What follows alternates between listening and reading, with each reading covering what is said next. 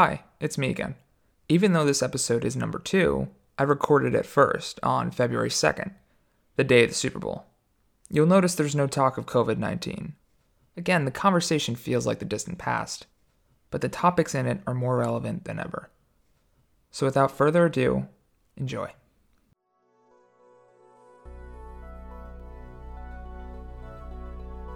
My name is John Vasiliadis.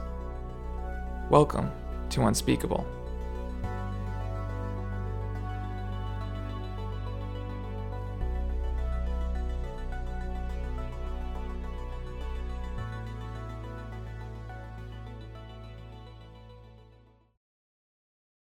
My next guest is a great guy. He's 19 years old, but that doesn't mean he's too young to take on the political establishment on Long Island. His name is Skylar Johnson, and he's running for the New York State Senate. Skylar, thank you. Welcome to the show. Hey, John. How are you? I'm good.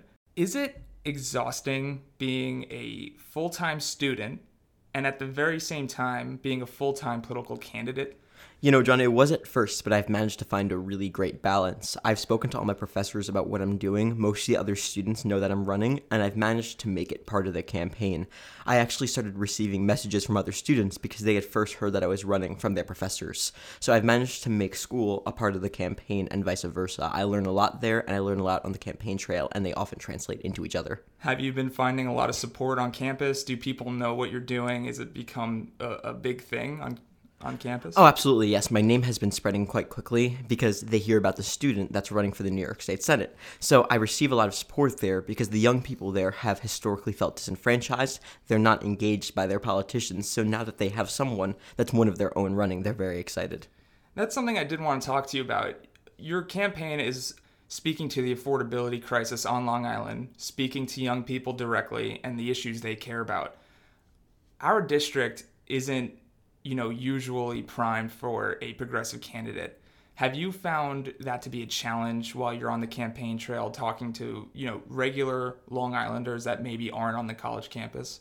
I have not, no, because the progressive platform is the human platform now.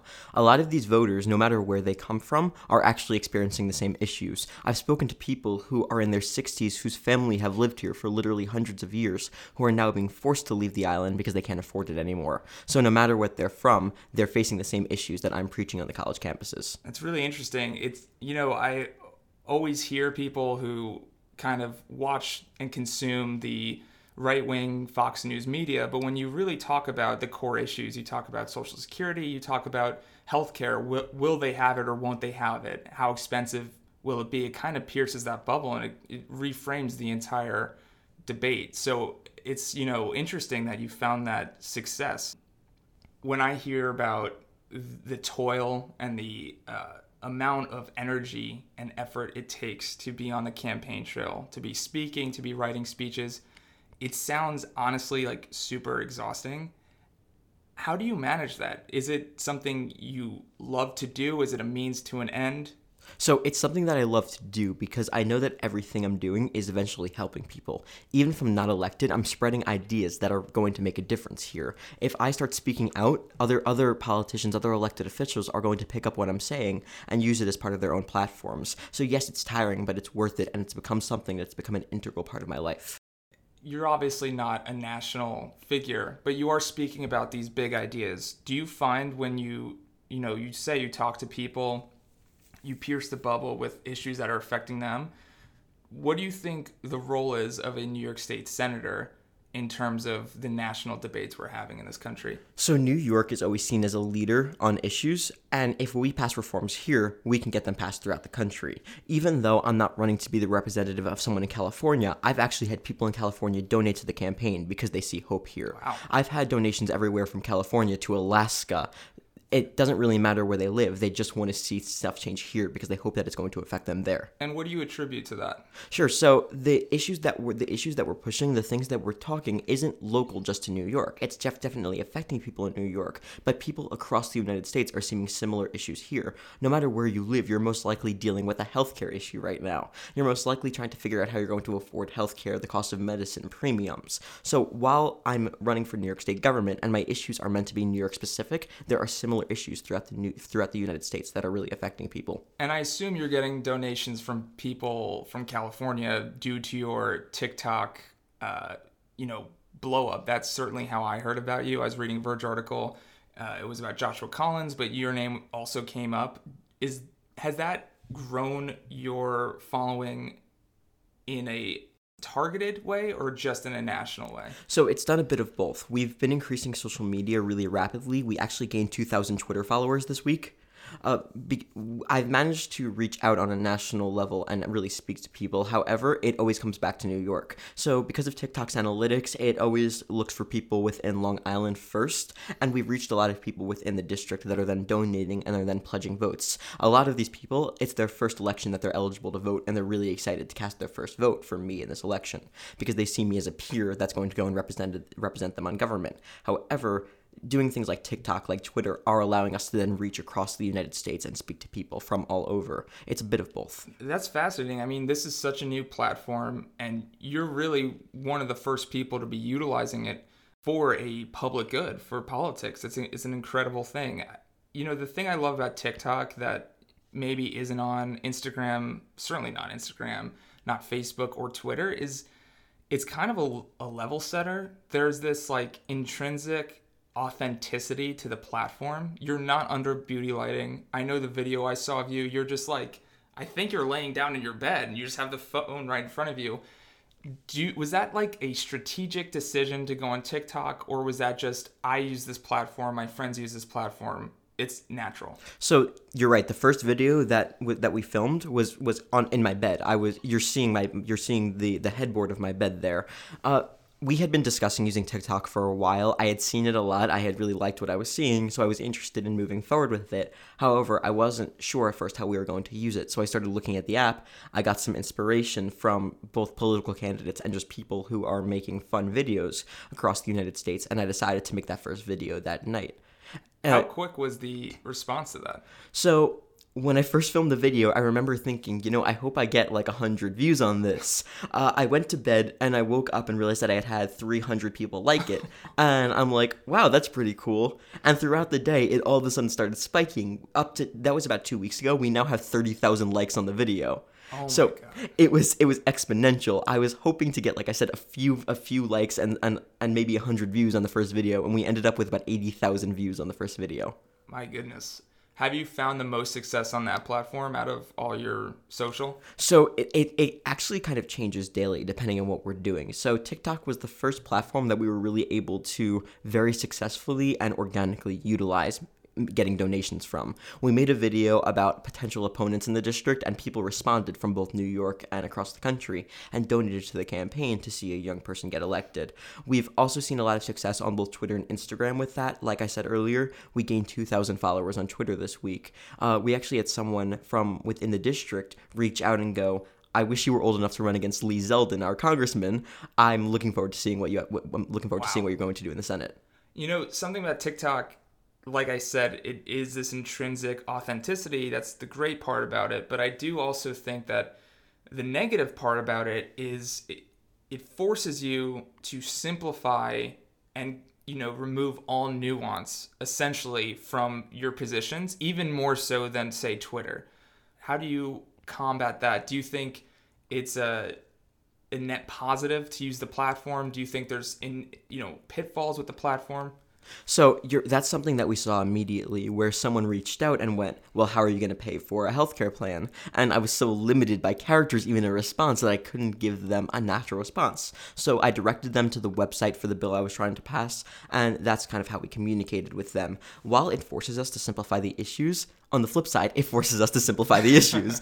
We can't have 20-minute discussions, so instead, I find the most important parts of each of these issues, and I put it out there. In my first video, I said, we should stop the world from burning, people shouldn't die from health expenses, and that's really the core part of our message. No matter what I want to do, that's what I want people to understand. We're not fighting for ridiculous over-the-top ideas here, we're fighting for basic human rights.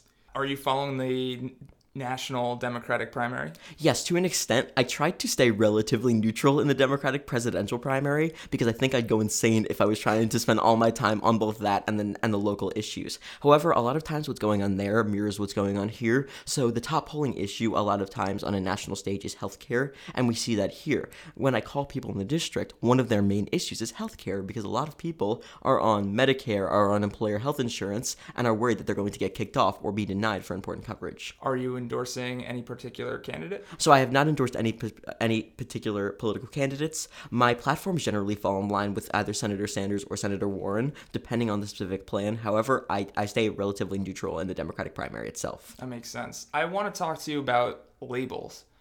When you're a young candidate or, a candidate that's primarily on TikTok, speaking to a younger audience, a progressive, the label socialist gets thrown around a lot. Do you identify as a socialist? What do you identify as? So you're right. The label socialist has been brought up since the day I announced the first article that was ever published about my run. It was an interesting mix of people going, oh, look, a crazy socialist, communist, whatever you want to say, and people arguing against that term and fighting back. We actually had a decent amount of people that we've never met show up and go, it's great what this guy's doing. Stop labeling him immediately. And that's kind of something that we think is important. These labels, in the end, don't really mean anything. I'm absolutely fine if you want to call yourself a socialist, if you want to call yourself a democratic socialist. A lot of my friends who are running for offices around the country call themselves one or the other. For me, I don't think it's important because I think it distracts from the message. I think that if I went out there and went, I'm a democratic socialist, or I'm a socialist, or anything else really, people stop listening to what you're saying after couldn't that.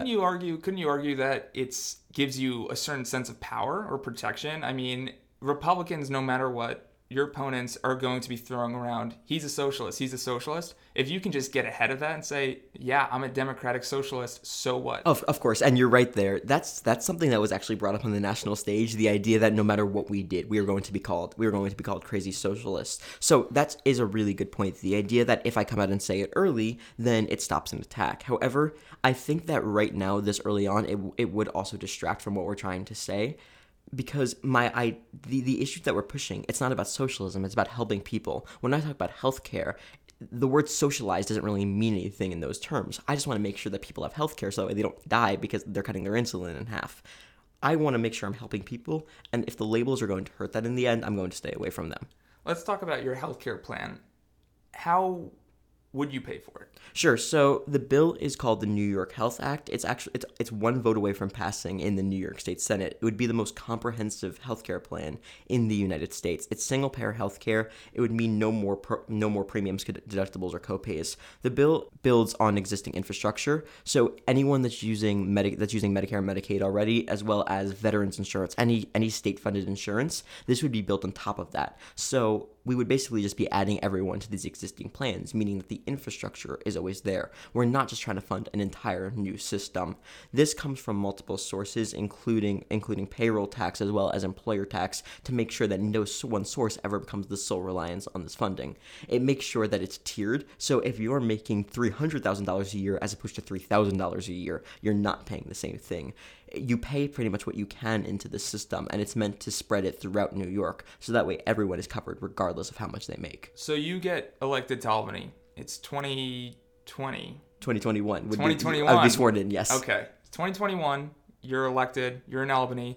What is the first thing you do? So when if I'm sworn in January of next year of 2021, the first thing I would do would be to bring the New York Health Act back to a vote and to get this passed. Like I said, we're one vote away from getting this passed. That would be the first thing. That would be my first legislative priority up there. Do your opponents in the Democratic primary support or oppose this legislation? So my opponents have been very unclear about their stances on the New York Health Act. Even the ones that say they supported then will kind of backtrack on it when you start to probe more deeply. I'm very committed to passing this bill. I've been calling people about it. I've spoken to a number of activist groups, of progressive groups about it. I was actually in a conference with the man who wrote the bill, Richard Gottfried. He's an assemblyman, and we discussed exactly how to get this bill passed. I've been since day one committed to passing this bill, and I have not seen that type of dedication from my opponents yet.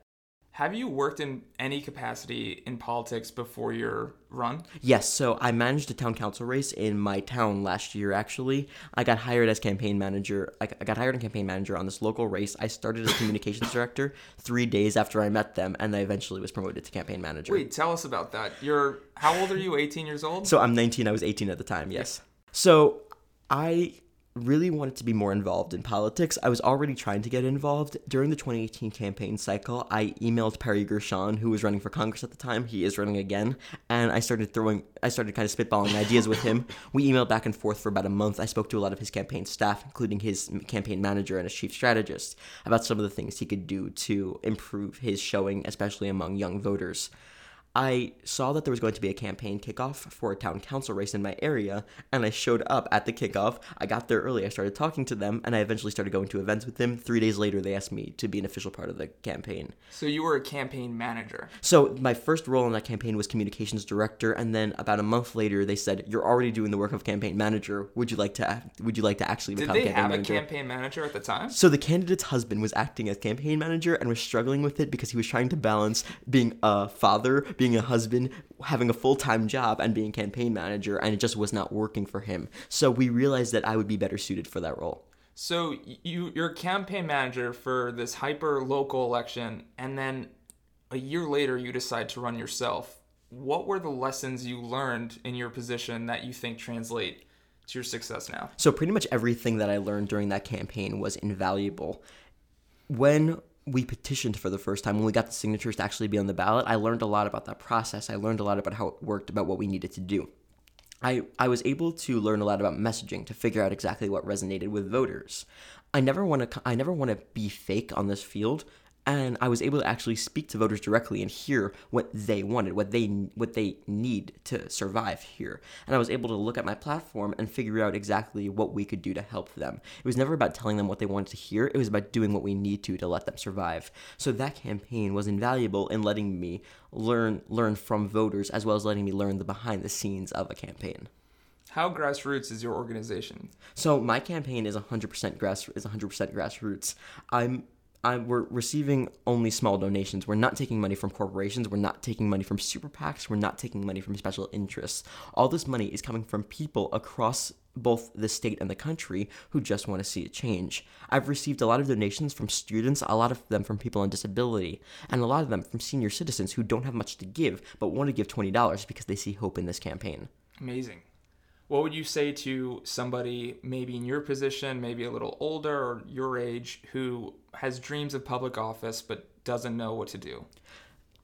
If anyone around the country is looking to get involved, find a local race, find anyone that's running, and just reach out to them. They're almost always responsive because they're doing this for the first time often too. If you look for a new candidate and just go and talk to them for a while, you'll be able to learn a lot.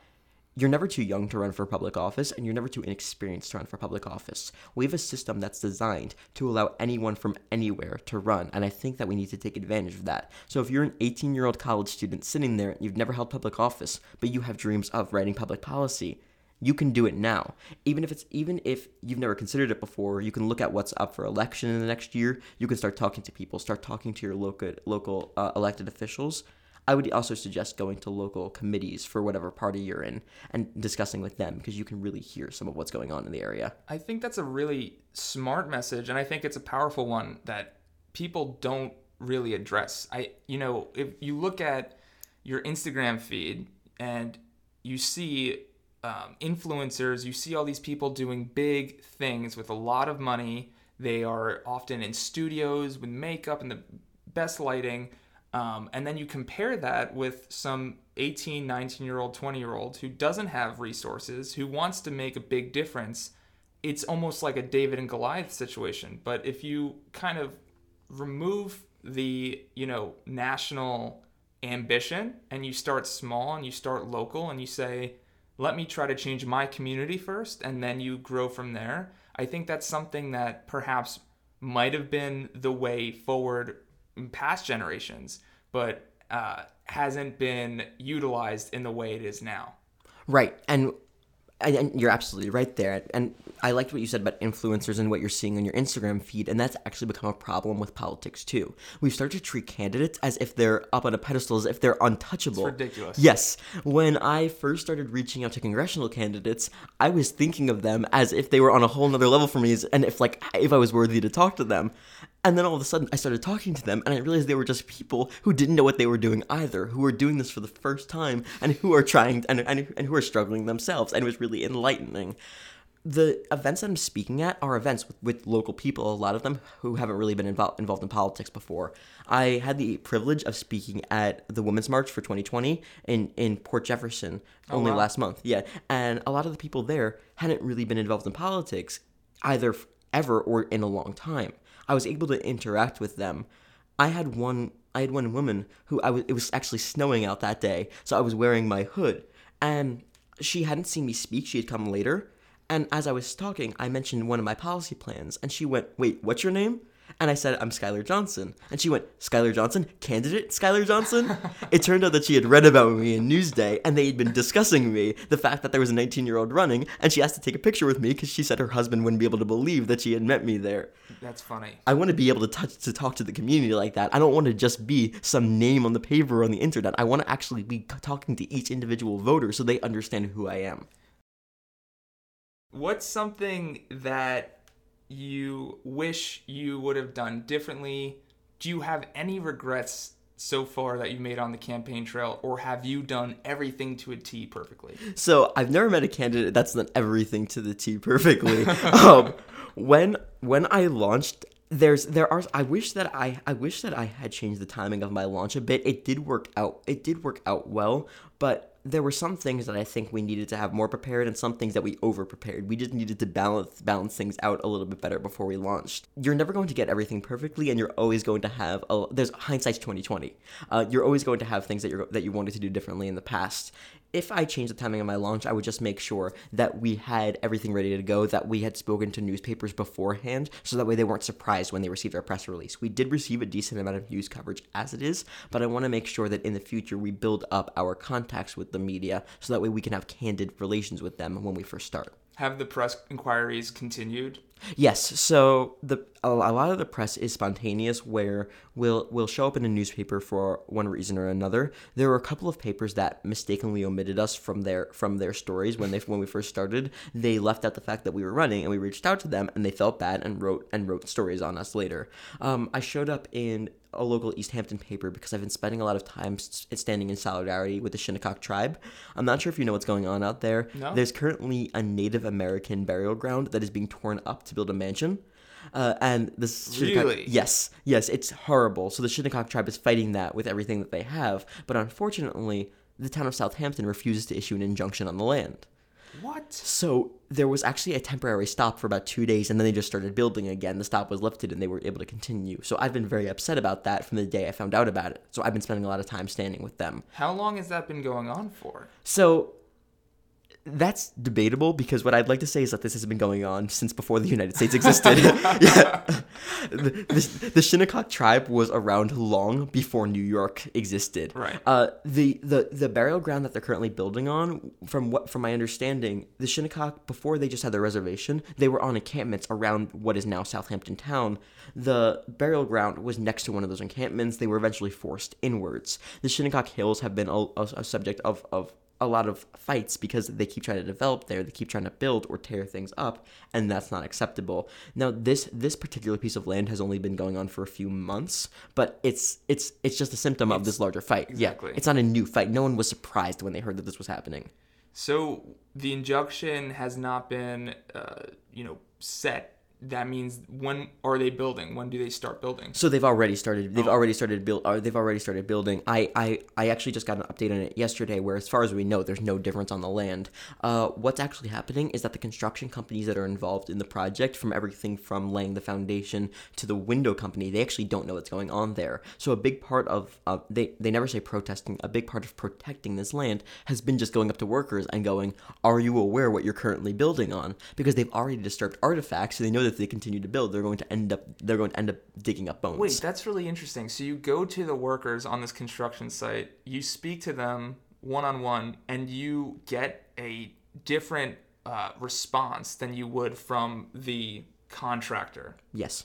Yes, a lot of these people are shocked because remember these people weren't there when this contract was bought. They weren't there when the Shinnecock was going up to Southampton Town and asking them to stop. They've been hired to do this project. So when you tell them, did you know that you're building on an ancient Native American burial ground? Actually, a friend of mine who's part of the Shinnecock tribe has been standing out there with a sign that says Ancient Indian Burial Ground to try to get people's attention, and it works really well. Most of them are shocked, and they are very angry about where they're building. Unfortunately, a lot of them are still worried about their jobs because if they stop this contract, they could be fired. Right. So it kind of becomes a catch-22 there. However, they have succeeded in delaying construction a lot of days because of this, because the workers end up calling their companies and asking if this is true and asking what's going on. So it ends up causing a bit of a rift in the companies themselves because people don't realize what's happening there. So if you get elected, what kind of things would you be able to do to stop the taking of land from these tribes? Sure. So there's a lot there. First of all, what I'd like to see is New York actually purchase this land from Southampton Town and then deed it to the Shinnecock, because that way the Shinnecock don't have to worry about it anymore. This is stolen land. I think the least that we can do is take what's left of it and give it back to them. We don't need to develop another mansion there. In fact, from what I've seen, the people of Southampton don't even want those mansions. There's a lot of people from Southampton Town driving by and honking and waving to the Shinnecock. Wow. Because they're just happy to see someone fighting all the development. New York also doesn't have really strong grave desecration laws, which is what's allowing these people to get away with this. I would like to pass legislation tightening these laws. I'm currently working with the Shinnecock tribe to try to figure out exactly what I can do if I'm elected. But one thing that I can do is just bring awareness. Can you imagine if we went to people and told them, did you know they're going to tear up our cemeteries in Pine Lawn to build mansions here? People would be horrified. Right. It's the same thing here. It's just not marked because the Shinnecock tribe was forced off the land. Well, that brings me to a larger question. I know AOC, who is a progressive icon, a lot of her, critics will say she's not in the business of governing, she's in the business of being an activist.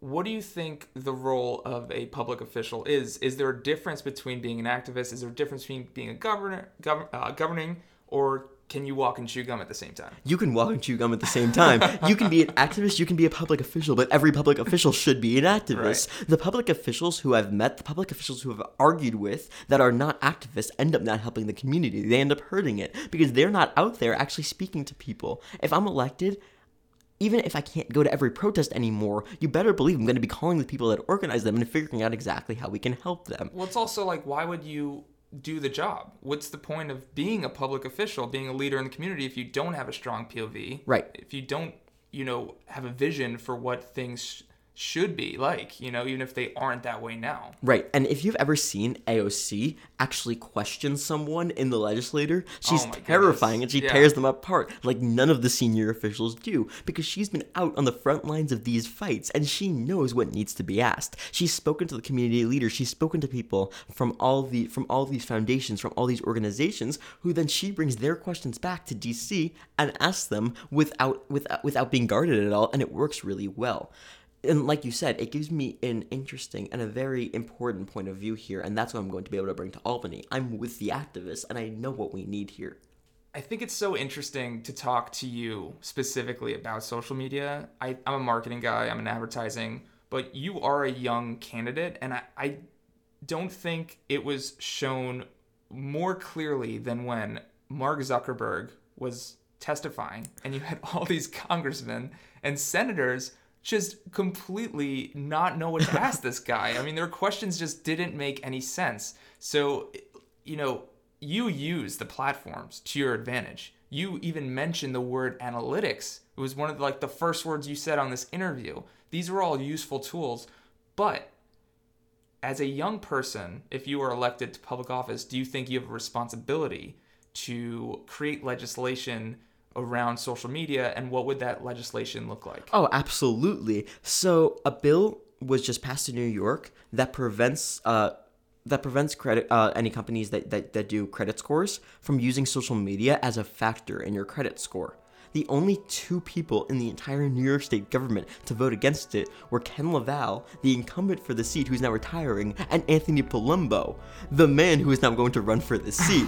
They are the only two representatives in New York State to vote against this bill. And that's an issue. This is a privacy issue. We don't want to create a system where credit companies are trying to look at your opinions and go, well, they're voting against the candidate that we like. Why do you think they voted against it? Yeah, I don't know actually. I looked at what they were doing and I couldn't find a clear reason for it. There's one of two reasons why they would vote no on this bill. One, they have no idea what the bill is actually about, and two, they're being lobbied by credit card companies. Skylar, thanks for joining the show. It's been a pleasure. Thank you, John. I really appreciate you having me. Best of luck. Thank you. I hope you enjoyed this episode of Unspeakable. It'd mean the world to me if you could follow my podcast on Spotify or subscribe to it on Apple Podcasts. For more info, visit theunspeakablepod.com.